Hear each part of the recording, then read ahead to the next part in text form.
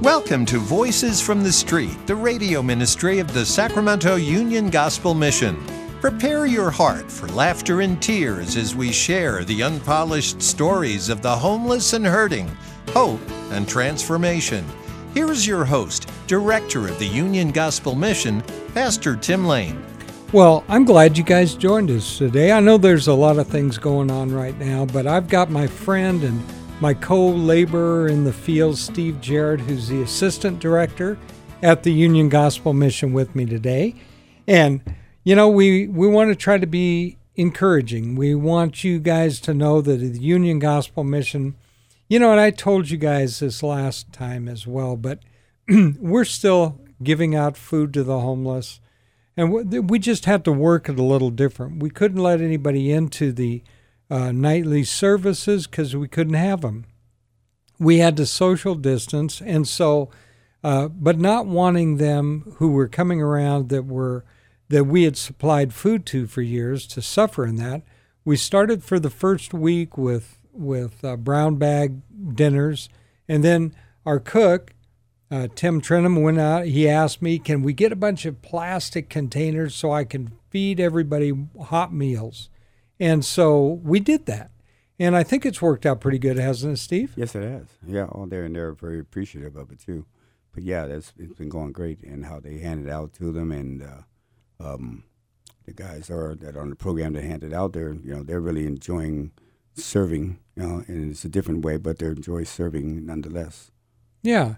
And, you know, it's simply not true that when people think that because they see some of the homeless population, they think these people aren't grateful for anything. There is certainly a section of folks like that. We see them every day, right, Stephen? Every day, yeah. And you've had to deal with it. It's the majority. Yeah. They really appreciate what people are trying to do for them, and help them in their just the daily things, just the showers and clothing, and be able to get mail and be able to hear encouraging words from us. Yeah, sometimes it's not a big, tremendous thing that's done that's helpful, but it may be a big thing if you're out there, right? Oh, yeah. Like, for instance, we couldn't let anybody come on the campus anymore, excepting at dinner time to pick up the food and stuff, but there were still folks that counted on getting water from us and things. So we pulled a hose out to the front part where the gate was, and we left that hooked up with a little spigot on the end of it so they could fill up their bottles. Now, it's not a big deal. It's not a big deal to have a hose out there and that kind of things. And I'm not trying to say it is, but if you need water, it's a pretty big deal. Then at 2 o'clock, we hand out the bottled waters that we have. We do have some. We have to kind of, meet it out as we have it. But sure. Every 2 o'clock, every day at 2 o'clock, we hand out the cold bottles of. We try to get, like you said, we try to get them nice and cold so that when they're out there in the heat, that, they have something. And we still try to minister to them the very best that we can. And we're still doing the food boxes for the folks that come in, right? Yes, we are. I don't know. Thursdays. Yeah, have you noticed if there's a much of an increase in the food boxes, or is it pretty stagnant, or? I've noticed some weeks where it's a lot. We're handing out like 8, 7 or 8. Then there's been some weeks where it's been only 2 or 4. So it kind of, it varies. So on the whole, I think it's probably just increased just a little bit. And one of the, Steve does a lot of things at the mission, and one of his things that he has to do is kind of watch when we have the women's clothes closet open. And you count the ladies, and you sign them in, and you do all that kind of stuff. And obviously, we haven't been able to do that lately. Have you been getting a lot of, I know that Bob gets a lot of inquiries at the front desk. How about yourself? No, not really. Because it doesn't usually goes through Bob first. Yeah. I mean, I have some people that will come to the mailroom, but right. That's the extent of it. I don't get to interact in that way. Well, I guess, the exciting part is we're going to try to open the women's clothes closet in some limited fashion pretty soon, right? So that should be good. Yeah, I think they're really looking forward to it. I had one lady that did, ask about that. Now that I think about it, ask if, when we're going to do this again. I said, well, Sure. I don't have, at the time, don't have a date, but, it'll be soon. So hopefully it will be soon. We got a letter from, or an email from somebody, and they were pretty angry. And they said that, you don't do anything for the women during this time. And so Eileen wrote them back and explained exactly what we are doing, and she apologized. That was nice. Yeah, well, sometimes people they don't see what you do, Sure. They just see the surface things. Mm-hmm. So they don't know the inner workings and the other things that we do on campus that you not necessarily see, is not out exposed to the general public.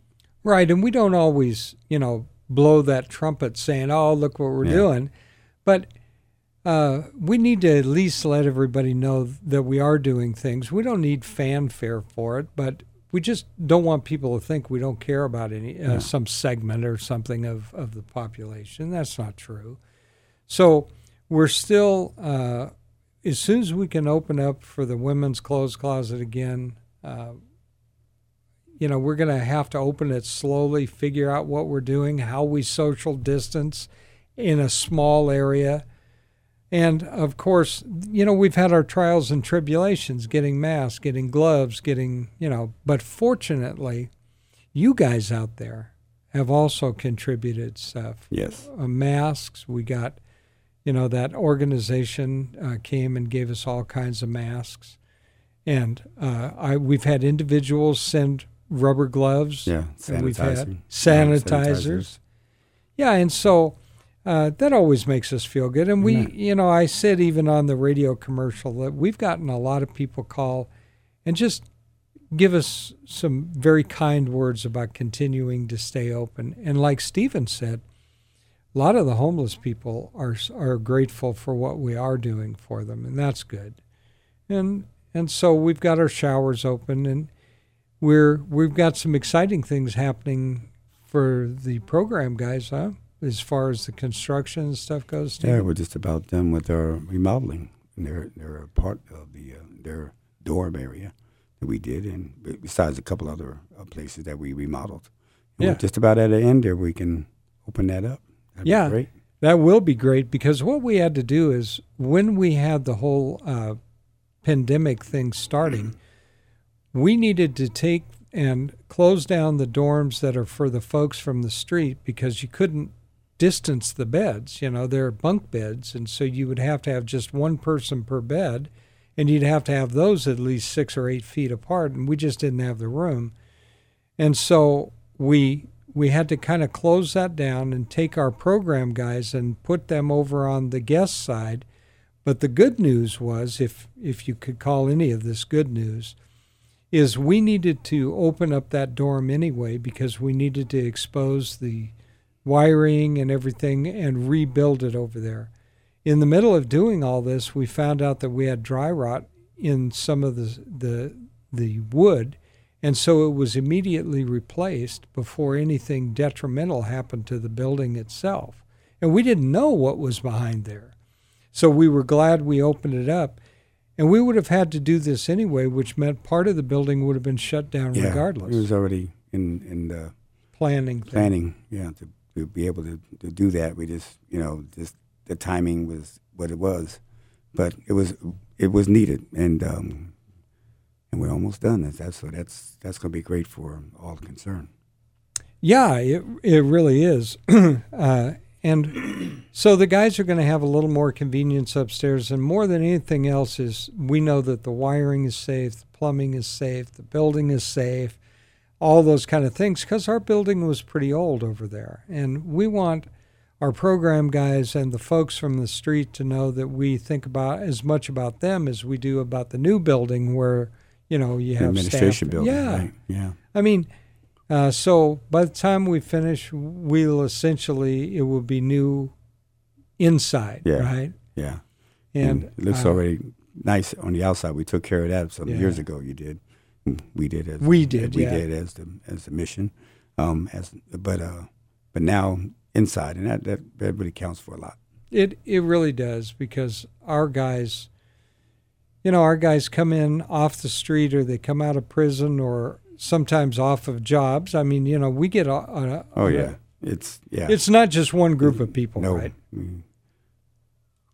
All people get hurt to the things that they do, the sins that they commit, and it doesn't matter where they're at. And as far as socially, we have guys from prison, like you said. We had guys that used to be doctors and dentists and insurance agents and guys. A car dealer. A car dealer, yeah. Mm-hmm. Once. I mean, it has no respect to person. No. To tear you down and wherever you're at.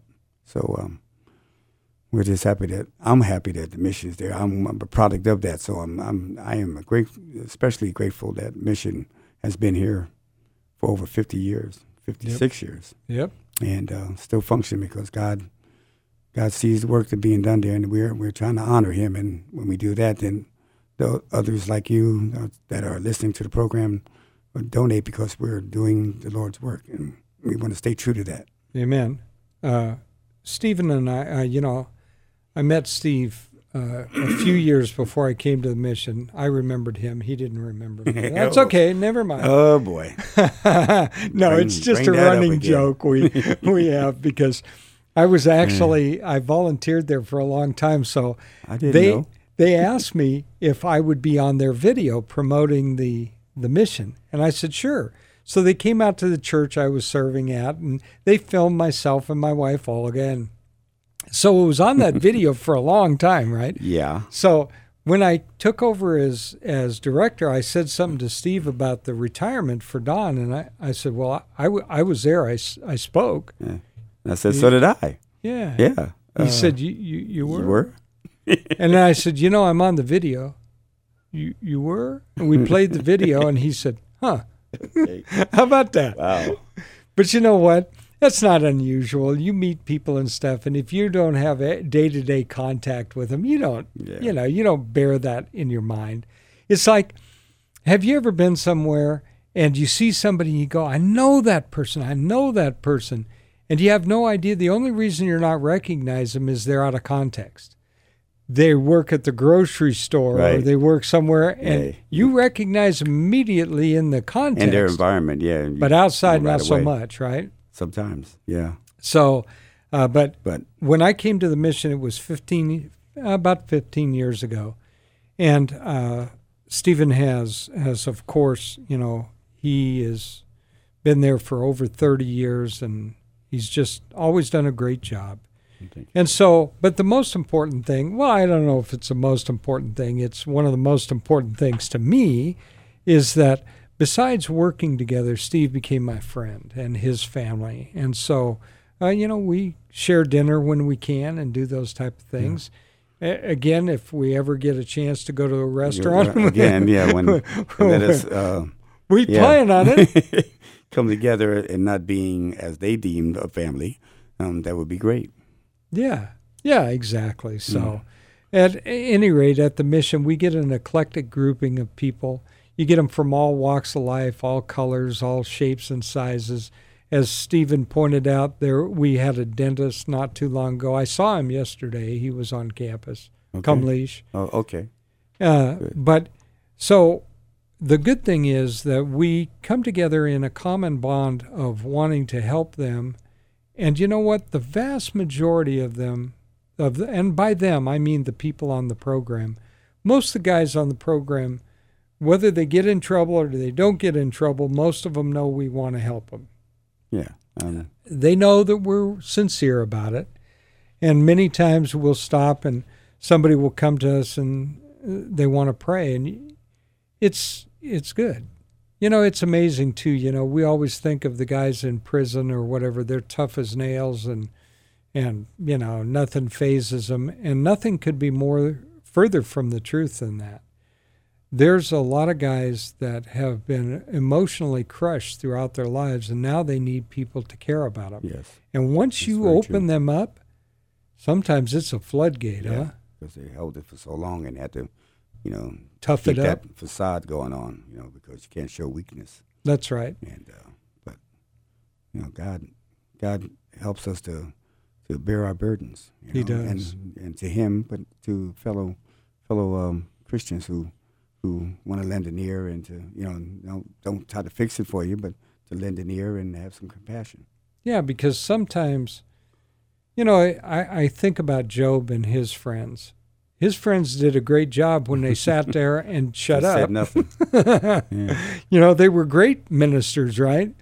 It's only when they started to try to help that things fell apart, right? Yeah, I diagnosed the problem, and it was incorrect. So very wrong. Yeah, because they were trying to figure out things from a fleshly or worldly position. They were trying to figure out how things are going, and not seeing that God is greater than all those things. And sometimes His ways, always, His ways are not our ways. So. They're higher than ours, deeper than ours. And what we see as an affliction may be exactly what we need sometimes. I think about if a guy has, I don't know, he lives in a mansion somewhere. He's got all the money in the world, and he's got a drug problem. He may never seek any help because he can take care of it with his money, right? That's right. Just keep throwing money at it, but he's still in a bad situation. He's destroying himself, right? Whereas sometimes the very thing that happens to somebody, they get sent to prison, or they get kicked out of their house, or they lose their job, and they're out on the street, is the very thing that makes them start to ask, what is this all about? And, of course, you and I, who are believers out there, and Steve and I, we know what you need is Jesus Christ. There is no other answer to that. I don't care how happy your life is or how carefree you think it is. At some juncture, something bad's going to happen to you. Where are you going to turn to in those days? And now there's a certain segment of the population right now that would probably be saying, oh, yeah, in the sweet by and by, huh? You just give people the hope that religion is the opium of the masses. It's not it at all. Would you, Stephen, if you could have everything and you weren't facing hell, you could have everything but no God, would you want to walk like that? It'll be an empty life. Yeah, for me too. I couldn't see that being something worthwhile living in. No. Yeah, would make a lot of sense. But yet, once upon a time, we walked in that kind of ignorance, did we not? Yes, we did. Indulging our flesh. Oh, listen, I don't ever want to come across to you as if I was a choir boy from the time I was a kid. I led a pretty rebellious life to God. You too, huh, Steve? Most definitely. Do you look back at those times with pleasure or? I don't think so. No.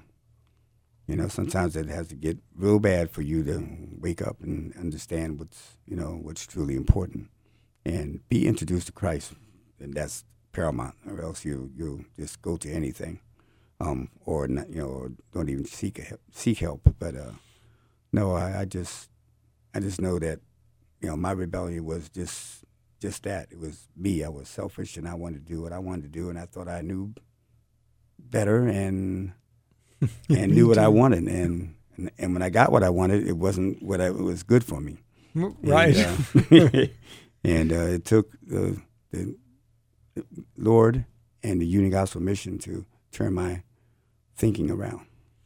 Yeah, I look at it this way, that the Union Gospel Mission has been a place that has taken a lot of broken people, and by that I mean we are all broken people.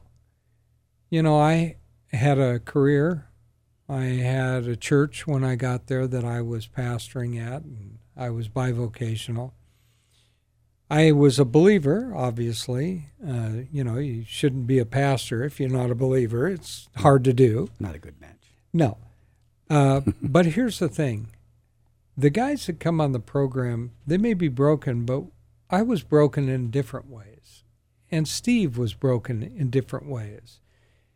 Without Christ, before we come to Christ, we are really damaged people living in a world that was never intended to be lived the way we do.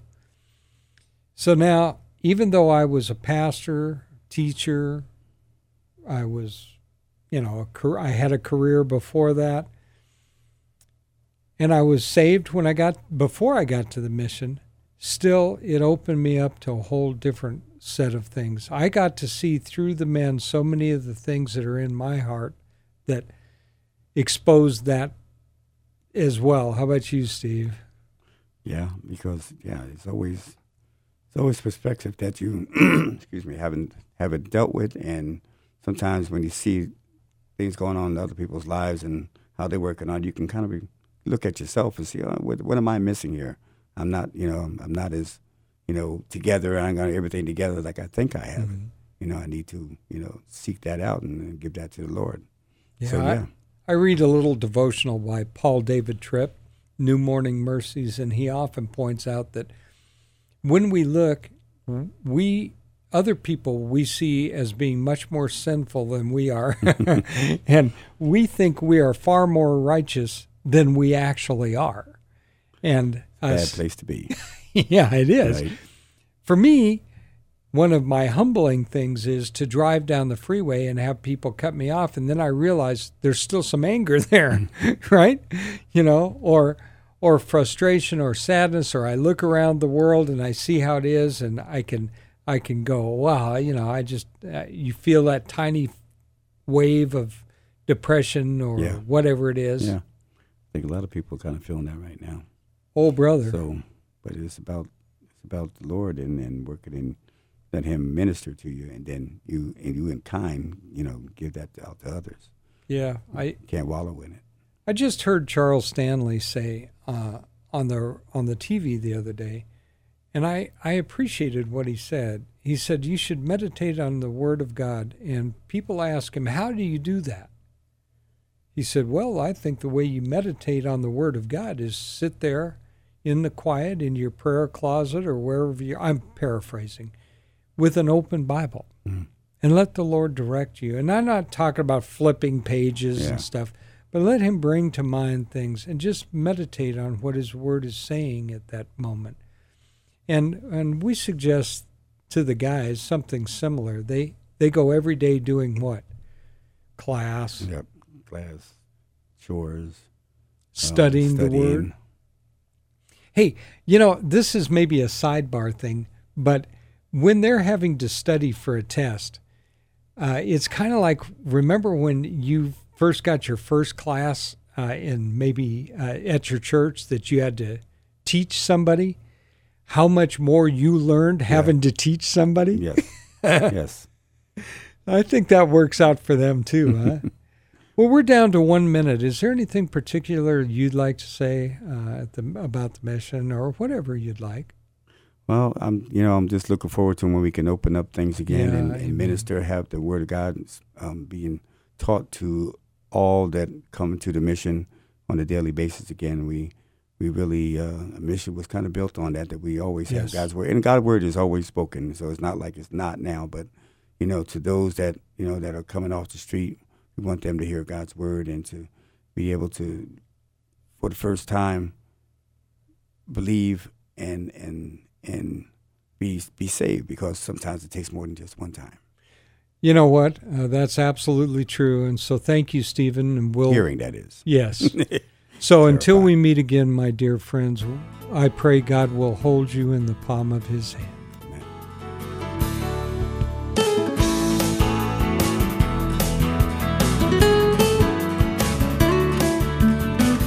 You've been listening to Voices from the Street, the radio ministry of the Sacramento Union Gospel Mission. If your heart's been touched and you want to know more about the work of the mission, log on to ugmsac.com, ugmsac.com. To donate clothing, food, time, or financial help, call 916-447-3268, 916-447-3268. Thank you so much for listening. Join us again next week at the same time for Voices from the Street.